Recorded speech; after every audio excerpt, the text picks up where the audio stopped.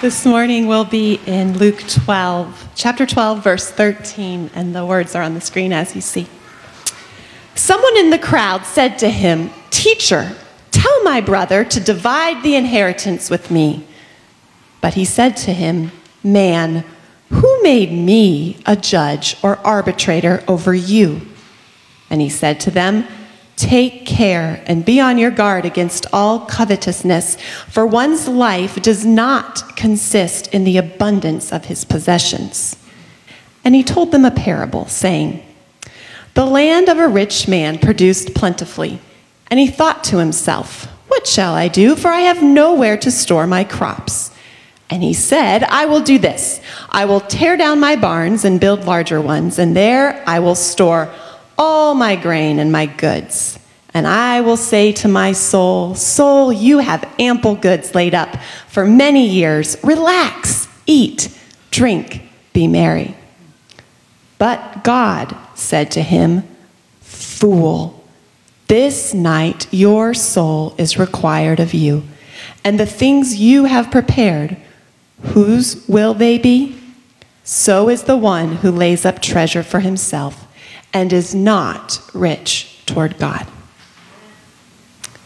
Now we will turn to Matthew 6, verse 19. "Do not lay up for yourselves treasures on earth, where moth and rust destroy, and where thieves break in and steal. But lay up for yourselves treasures in heaven, where neither moth nor rust destroys, and where thieves do not break in and steal." The word of the Lord. Good morning. All right, to really get us going this morning, we've put together a little something. I want you to watch and listen to this.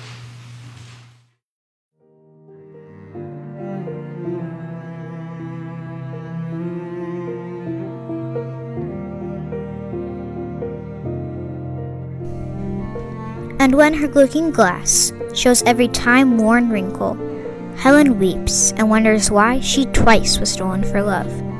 Time, the devourer, and the jealous years with long corruption ruin all the world, and waste all things in slow mortality. Ovid, Metamorphoses. Oh, how shall summer's honey breath hold out against the wreckful siege of battering days, when rocks impregnable are not so stout, nor gates of steel so strong, but time decays. Shakespeare, The Sonnets. O Theseus, dear friend, only the gods can never age. The gods can never die. All else in the world, almighty time obliterates, crushes all to nothing. The earth's strength wastes away. Sophocles, Oedipus at Colonus. Let the lowly brother boast in his exaltation, and the rich in his humiliation, because like a flower of the grass, he will pass away. For the sun arises with its scorching heat, and withers the grass, its flower falls, and its beauty perishes. So also will the rich man fade away in the midst of his pursuits. James 1:10-11. So every week with our staff meeting, I usually have a quote of the week that I give at the end of the meeting. And the staff makes fun of me because my quotes are often rather depressive. And so I thought, in the spirit of solidarity with the staff and you all, I would give you all depressing quotes to start off our sermon series this morning. So we're kicking off a new 5-week series titled "In Money We Trust, Putting Our Faith Where It Belongs." And throughout the series, we're going to be looking at the relationship between our faith and our finances, and especially this issue of dependence. What are we depending on to take care of us? I think there's a certain irony here in this. Is why we marketed this series as we have with the images that we have, because we have printed on our money, "In God We Trust." But if we think about the reality in our culture, truly, there's one thing that we really trust in, probably above all other things besides God, in the place of God. It's money. So the fact that we print on our money, "In God We Trust," has a certain irony to it, and I want to challenge that. In all cultures throughout history, not, of course, the least in our culture, money means power, money means security, money means respect and health and pleasure. Those with lots of money are the influencers and the shapers of the culture. And as Christians, of course, we're not immune to any of this. We're not immune to the draw of money. We need it just like everyone else in order to pay for our housing and our clothing and our food and our transportation. Even Jesus needed money. So for Christians, navigating our relationship with money can be tricky precisely because we need it.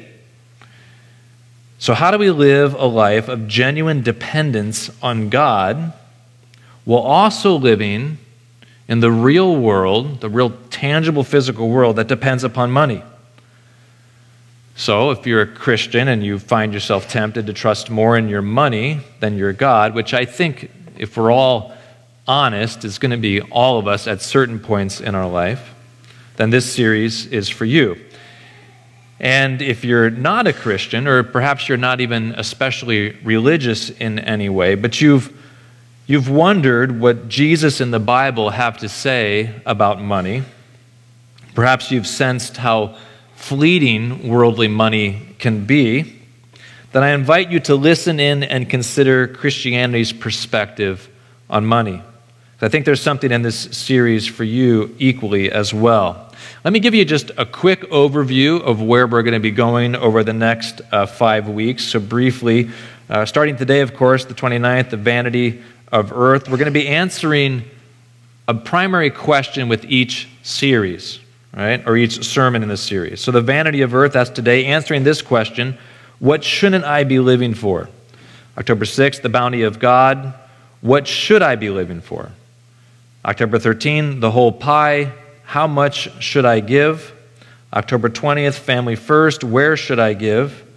October 27th, give to get: why should I give? So we're going to be trying to answer these questions and kind of sub-questions that go along with these questions throughout the next 5 weeks. So without further ado, let's jump into here our first sermon in the series. And our goal with this morning's sermon, my goal with this morning's sermon, is to clear away, as it were, the rubble, to clear away the competition that competes with God when it comes to the issue of dependence and security. So our guiding question again for today: what shouldn't I be depending upon to take care of me? I'll give you a hint here at the beginning. The answer starts with M and rhymes with "unny." You got it.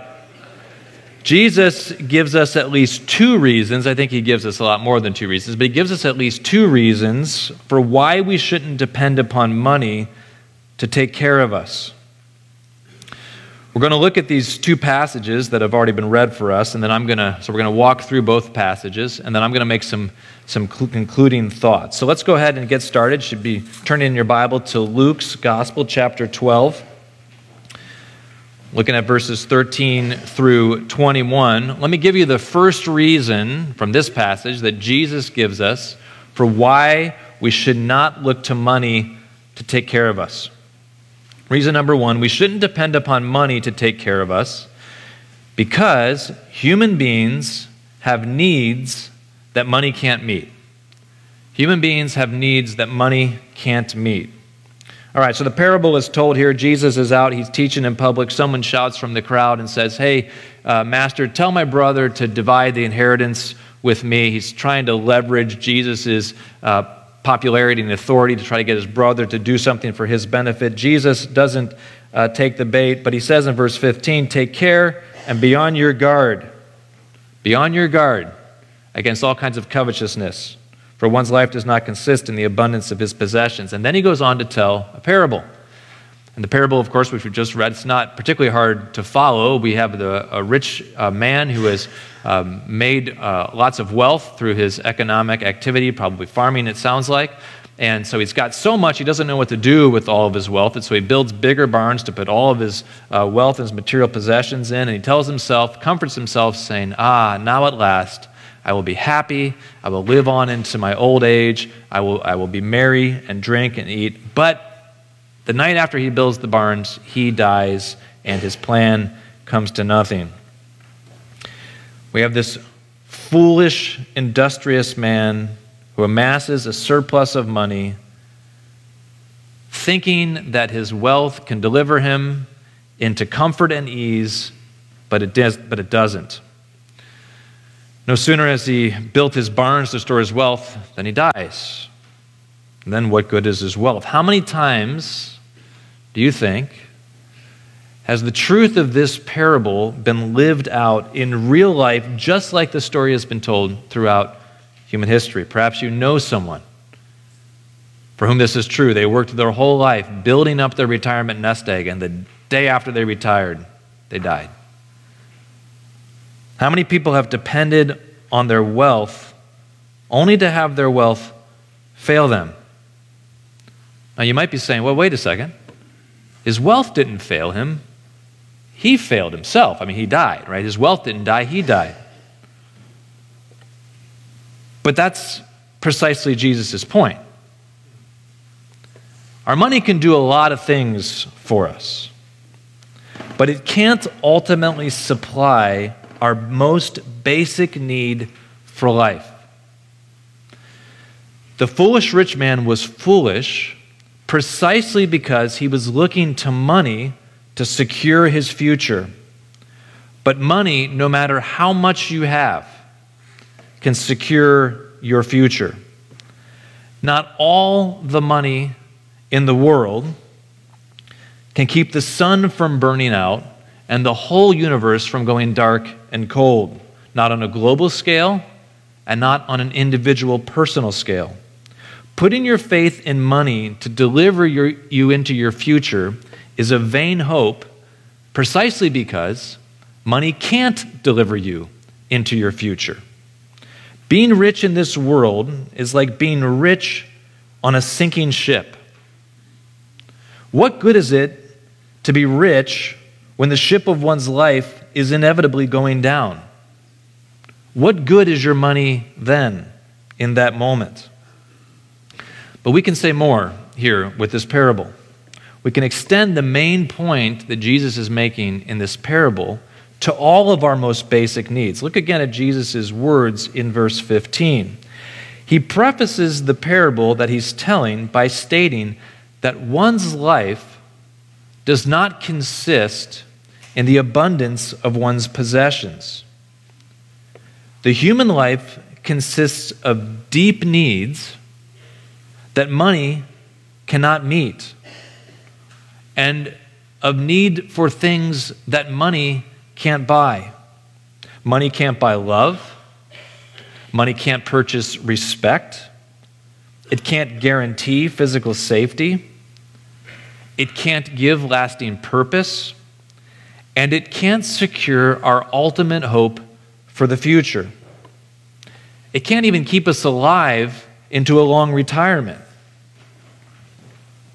Is it possible, as we begin this sermon series on money, perhaps you haven't reflected deeply on money, perhaps you have, but is it possible that you are looking for money to do something in your life that it simply doesn't have the power to do? Perhaps you're looking for money to give you respect in the eyes of others.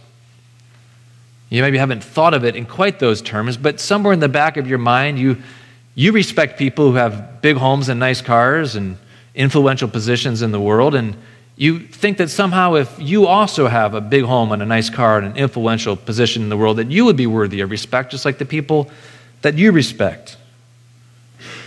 Perhaps you're looking for respect through money in your own eyes, perhaps in the eyes of your parents.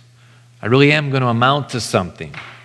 And what does that mean, amount to something? It means I'm going to have a big car and a nice home, and I'm going to live in a good neighborhood on a nice street, and then my parents will think that I've amounted to something. Maybe you look to money because it makes you feel in control, gives you a sense of security and safety. You're not necessarily looking to to live in the big home and the nice car and the nice street, but you want lots of money in the bank because you want to know your future is secure. And you're making the same mistake of the foolish rich man who thinks his future is secure because he's got lots of money. But his money can't guarantee him a secure future. Or maybe there's some deep, unknown longing inside of you. You can't quite put a name to it. A longing for exactly what you don't know. But you hope vaguely and sort of indirectly that money will meet that longing and you'll at last be happy. There's a book that I read recently this year called Sister Carrie. It's not about a nun, though I thought it was about a nun when I started the book, but it's actually about the futility of earthly things, earthly pleasures, particularly money, to usher us into the good life. It's written in 1900 by a guy named Theodore Dreiser, and the main character is this young lady named Carrie, and she's moved to Chicago, and she is just pursuing riches and wealth. She's the nicest young lady you've ever met, but she thinks that her happiness and her hope, this vague sense of longing, is going to be met in material possessions. Listen to what how Dreiser writes of this one scene where Carrie and a friend, Mrs. Hale, are tooling around Lakeshore Drive looking at all the nice houses. As they drove along the smooth pavement, an occasional carriage passed. She saw one stop and the footman dismount, opening the door for a gentleman who seemed to be leisurely returning from some afternoon pleasure. Across the broad lawns, now first freshening into green, she saw lamps faintly glowing upon rich interiors. Now it was but a chair, now a table, now an ornate corner which met her eye. But it appealed to her as almost nothing else could. Such childish fancies as she had had of fairy palaces and kingly quarters now came back. She imagined that across these richly carved entranceways, where the globed and crystalled lamps shone upon paneled doors set with stained and designed panes of glass, was neither care nor unsatisfied desire. She was perfectly certain that here was happiness. If she could but stroll upon yon broad walk, cross that rich entranceway, which to her was of the beauty of a jewel, and sweep in grace and luxury to possession and command, oh, how quickly would sadness flee! How in an instant would the heartache end! I love that passage. Of course, we're all like, oh yeah, money doesn't really give that. But we live like that a little bit, don't we? We live like that a little bit. Maybe that's you. Maybe you think that if you only had more money and nicer things, all heartache would end. But that's making the same mistake as the rich fool in Jesus' parable, thinking that money, whether you have a lot of it currently or whether you're trying to get a lot of it, is the answer to your life's problems. If you've been in church for a while, you'd perhaps no doubt know the story of Solomon. He was one of the greatest, perhaps the greatest in terms of a political sense, greatest of the Jewish kings, the wealthiest for sure man of his time. He amassed wealth beyond measure. The book of Ecclesiastes is a recounting of his life, and so much of his life was amassing wealth. And at the height of his wealth, he wrote this book of Ecclesiastes, lamenting how grievous and empty his life was, how wealth couldn't meet the deepest human need. Now listen, Jesus isn't teaching some pie-in-the-sky idea that we don't need any money, nor does he glorify poverty. He's got a lot of things to say about poverty and taking care of the poor. Living in poverty is a hard reality. The Bible makes that very clear, and it's full of difficulty, and we all need some money in order to meet our basic needs. All right, so my point here is not that we shouldn't have any money or we don't need money. If we're really spiritual, we wouldn't need money. It's not my point. Right? This idea of pursuing wealth as the means of happiness. Even the secular sociologists who study these things tell us that while money is indeed a factor in happiness, there's a limit to it. Now, if you've ever read any of these studies, you can just Google it and you'll see there's lots of data on this. After they say about $60,000 to $70,000 in today's dollars for an individual, there is a law of diminishing returns. And the more money you have, statistically, the less likely you are to be happy. Isn't that interesting? Our society tells us that the more money you have, the happier you get. But the reality is, the more money you have, your happiness gets increasingly more delicate and compromised. We hear that. It's hard to believe it. Go back to Sister Carrie here. After Carrie has observed all this beauty, her friend Mrs. Hale says, "Oh, if we could have such a house as that, how delightful it would be." And yet they do say, said Carrie, that no one is ever really happy. "I noticed, though," said Mrs. Hale, "that they all try mighty hard to take their misery in a mansion." And don't we try that? Don't we try that? We all say that money can't buy happiness. I mean, that's just a trite line. But it doesn't stop us from trying to take our misery in a mansion. We're like, yeah, I know money doesn't buy happiness, but I'd rather be unhappy in a mansion, And so we're just going to spend our lives trying to pursue the mansion. Why is that, do you think? Why is that? Really take a minute and ask yourself why that is. Why do we keep going back to an empty well? If you think on your own life, and if you've lived, kind of through a number of seasons of life, right? Early, before you're married and then early married and then on through, right? Like you can think back on your life, and if you're probably honest with yourself and self-reflective critically and honestly, you'll note that you didn't get more or less happy as you moved through life getting more or less money. Again, statistically, the sociologists say that when you come into new wealth, there's about a 2 to 3 week euphoria that hits. But then after 2 to 3 weeks, you pretty much go back to the same level of happiness that you were before you got the new wealth.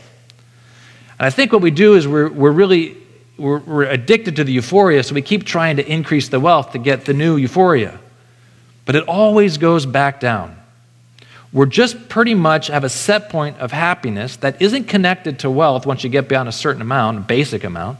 And it doesn't matter how much you get beyond that, it can't make you happy. What core needs do you have? And here I mean legitimate needs, insofar as all needs are legitimate needs. What core needs do you have that you are vainly thinking money can satisfy? More than anything, my prayer for all of us, self-included, is that the Lord would shake us free from the grip that money has upon us. That we would stop believing the lie that the more money we have will always mean more happiness. It doesn't. Money can never be the ultimate answer to the human condition because, listen, the human condition consists of more than money can buy. Money cannot meet the needs of the human condition because the human condition has needs that outstrip the purchasing capacity of money. So the first reason we shouldn't depend upon money to take care of us is because we have needs that money can't meet. All right, so on to our second reason and our second text, Matthew 6:19. You can turn over there, 6:19 through 21. Second reason, we shouldn't depend upon money to take care of us. We shouldn't depend upon money to take care of us because money can't even take care of itself. Look at this. In the Luke parable, the story that we just read in Luke, the rich man gave out, as it were, before his possessions gave out. The rich man died before his possessions were scattered to the four winds. Here in this passage, Jesus picks up the same stick, but from the other end. So we're still talking about the futility of wealth, but here he's not talking so much about the futility of our needs and the needs that we have, but about wealth itself. The focus here is not on the frailty of human life, but on the frailty of earthly treasure. So note the reason here Jesus gives for why we shouldn't gather up earthly treasure. It's right there in the first verse. Do not lay up for yourselves treasures on earth. We say, well, why not? And Jesus says, because moth and rust destroy and thieves break in and steal. Well, it's pretty straightforward. One way or another, everything earthly is destined to perish. Fine clothes are eaten by moths. Fine cars, perhaps chariots to keep it in their context, are destroyed by rust. Fine jewels are stolen by thieves. Jesus is reminding us here, it's a pretty straightforward basic truth, but he's reminding us of it, that even the very best things that money can buy will one day be ruined, broken, or possessed by others. The house that you've spent so much time and money and energy remodeling is one day going to be knocked over. Just let that kind of sink in there as you start that next building project in your home. The car that you wash and wax each weekend is going to one day be a pile of rust and rubber. It does not matter how much you change the oil, how often you take it to the mechanic, how often you wax or polish it, but at some point in the future, that car is going to be nothing more than a pile of rust and rubber. The clothes that you obsess over will be in the trash in another season or two. Your phone, your computer, your furniture, your lawnmower, the list goes on and on. Nothing you can buy will last. So let that sink in. If it can be bought with money, it will not last. Time levels all things. That's the point of the depressing quotes at the beginning of the sermon. And there is nothing, listen to this, there is nothing that we can do about it. No matter how hard we try to take care of our possessions, we cannot stop the decay and the effects of time. Now, did you catch that? Listen closely for the irony here. No matter how hard you try to take care of your wealth, you can't preserve it. No matter how hard you try to take care of your wealth, you can't preserve it. Who's taking care of who here? Is a very legitimate question. Is your wealth taking care of you, or are you taking care of your wealth? I think we are so tempted to worship at the altar of wealth because we think that our wealth is going to supply our needs. It's going to take care of us. But here's the sad reality. Our wealth can't take care of us because it needs to be taken care of by us. Everything that wealth gives us needs to be cared for and nurtured and protected and coddled. Indeed, the more expensive a thing is, the more we have to handle it gently, like a little baby bird. Isn't that true? The more expensive that instrument is, the more you got to protect it and coddle it and be gentle with it, and on it goes. So here's the tragic irony. We exhaust ourselves laboring to amass wealth, and then once we've amassed it, we exhaust ourselves laboring to take care of what we've purchased with our wealth. And then, having built our fragile little wealth god with our own exhausted little hands, we fall down before it and praise it as our great deliverer. God forbid that we would be so foolish to do that. But we do that, don't we? We look to the things that we purchase with our wealth to deliver us and to save us. But it really doesn't work because they actually need to be sustained and saved by us. Boethius was the 6th century philosopher. He wrote about the vanity of earthly things, and he dedicated the 3rd book of his treatise to the vanity of wealth.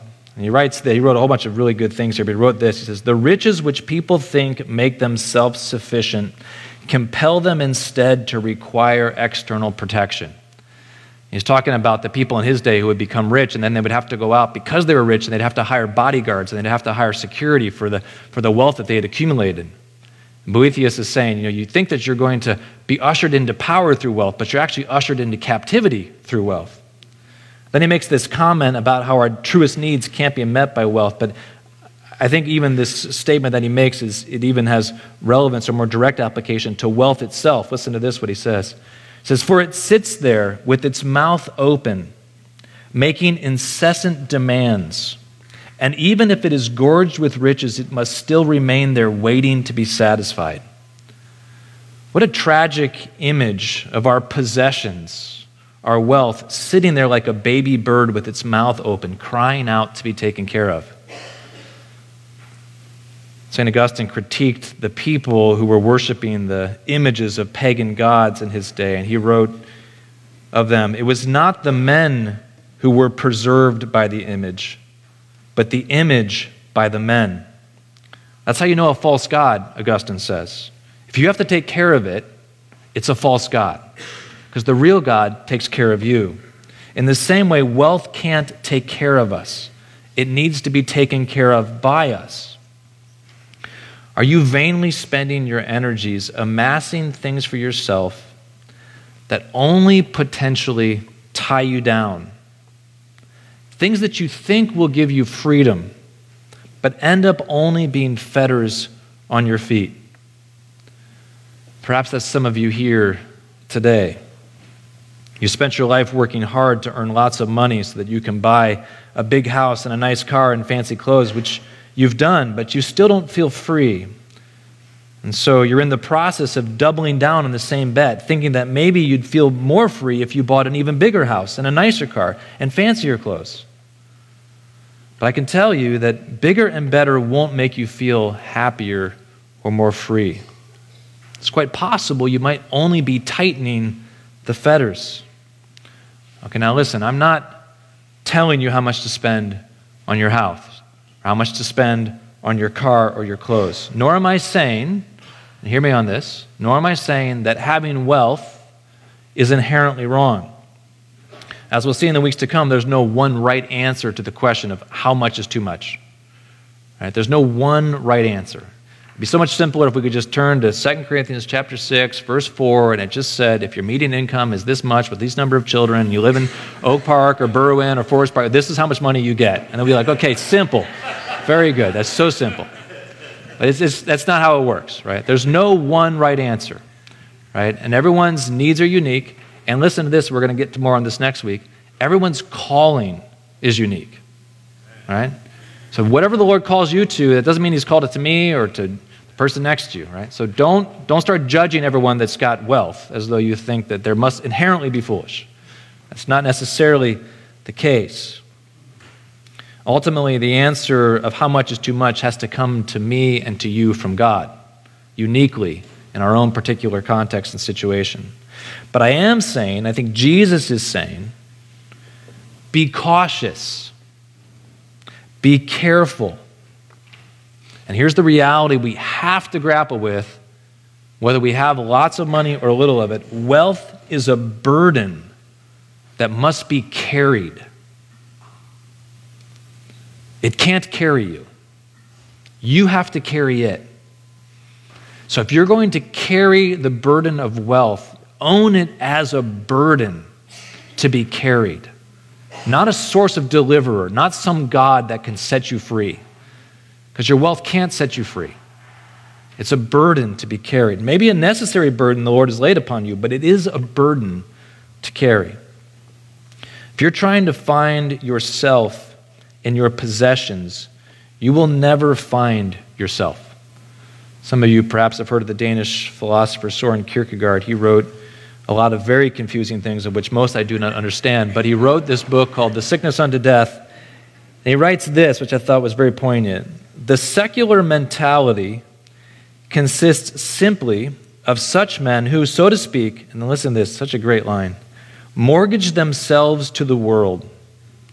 They use their capacities, amass money, carry on secular enterprises, calculate shrewdly, etc., perhaps make a name in history, but they have no self. No self for whose sake they could venture everything. No self before God, however self-seeking they are otherwise. Your money and your possessions cannot give you a self. They can only bind this self up if not done with God. Our life consists of more, Jesus tells us, than the abundance of our possessions. So the first reason our money can't take care of us is because we have needs that money can't meet. The human person just simply has needs that money cannot meet. And the second reason our money can't take care of us is because money can't even take care of itself. All right, so where to from here? This sermon has been about what we shouldn't do, about the reasons that money is a vain hope as a false god, about the futility of looking to money to take care of us and meet our truest needs.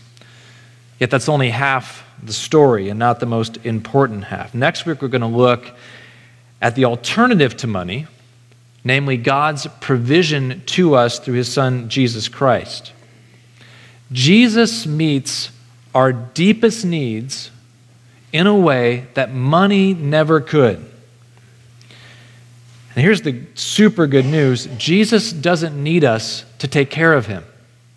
We don't carry Jesus around like a burden. He carries us around. He takes care of us. Money, like all the good things that God has made, and it is the good thing, right? I mean, let's not try to demonize money. Jesus says it's the love of money that gets us into trouble, but not money itself. Money, like all the good things that God has made, is a good gift from a good God who loves us, and our wealth is to be received with humble gratitude and then used wisely in the spirit of love. That's kind of getting ahead to where we're going to go here in our sermon series. But in both of our passages this morning, Jesus begins to point us in the right direction. We haven't focused too much on this, but it's worth noting here. He tells us in Luke that we should be rich towards God. The problem with the foolish man was that he was rich towards himself, but he wasn't rich towards God. What does that mean to be rich towards God? We got to get to the bottom of that. And then in Matthew, which we just read here, he tells us we shouldn't store up for ourselves treasures on earth, but we should store up for ourselves treasures in heaven. Well, what does that mean exactly? We got to get to the bottom of that as well. We're going to do our best to get our head around those ideas in the weeks to come. But for now, let me encourage you to take some time this week, to purposely take some time to prayerfully come to terms with the futility of trying to find your security, your happiness, your sense of self in earthly treasure. Just let the weight of the futility of that sink in. I'm not telling you to sell everything you have and give it to the poor. I'm not telling you to move out of your house. I'm just come to terms with the futility of trying to find your hope, your security, and your sense of self in something that simply can't deliver it. Our closing song this morning is a continuation of this theme. So I haven't leaned into the gospel quite as much as I would normally here in this sermon, because it's showing all the ways that worldly wealth and money can't be for us a deliverer, right? But as we close out this song, let the words that we're going to sing be a reminder of the hope that we have in Jesus Christ. That where all else gives sway, when the world crumbles and money crumbles with it and wealth crumbles with it, we have a hope in Jesus Christ that cannot be destroyed by the crumbling things of this world. That's the place to put our hope. So let me pray for us, and then let's sing this hope together as a church. Father, thank you that we have the hope in Jesus. Thank you for the words we have here from Jesus about the futility of trying to find our hope in things that ultimately can never satisfy, things that the moth will eat, the rust will destroy, that thieves will steal.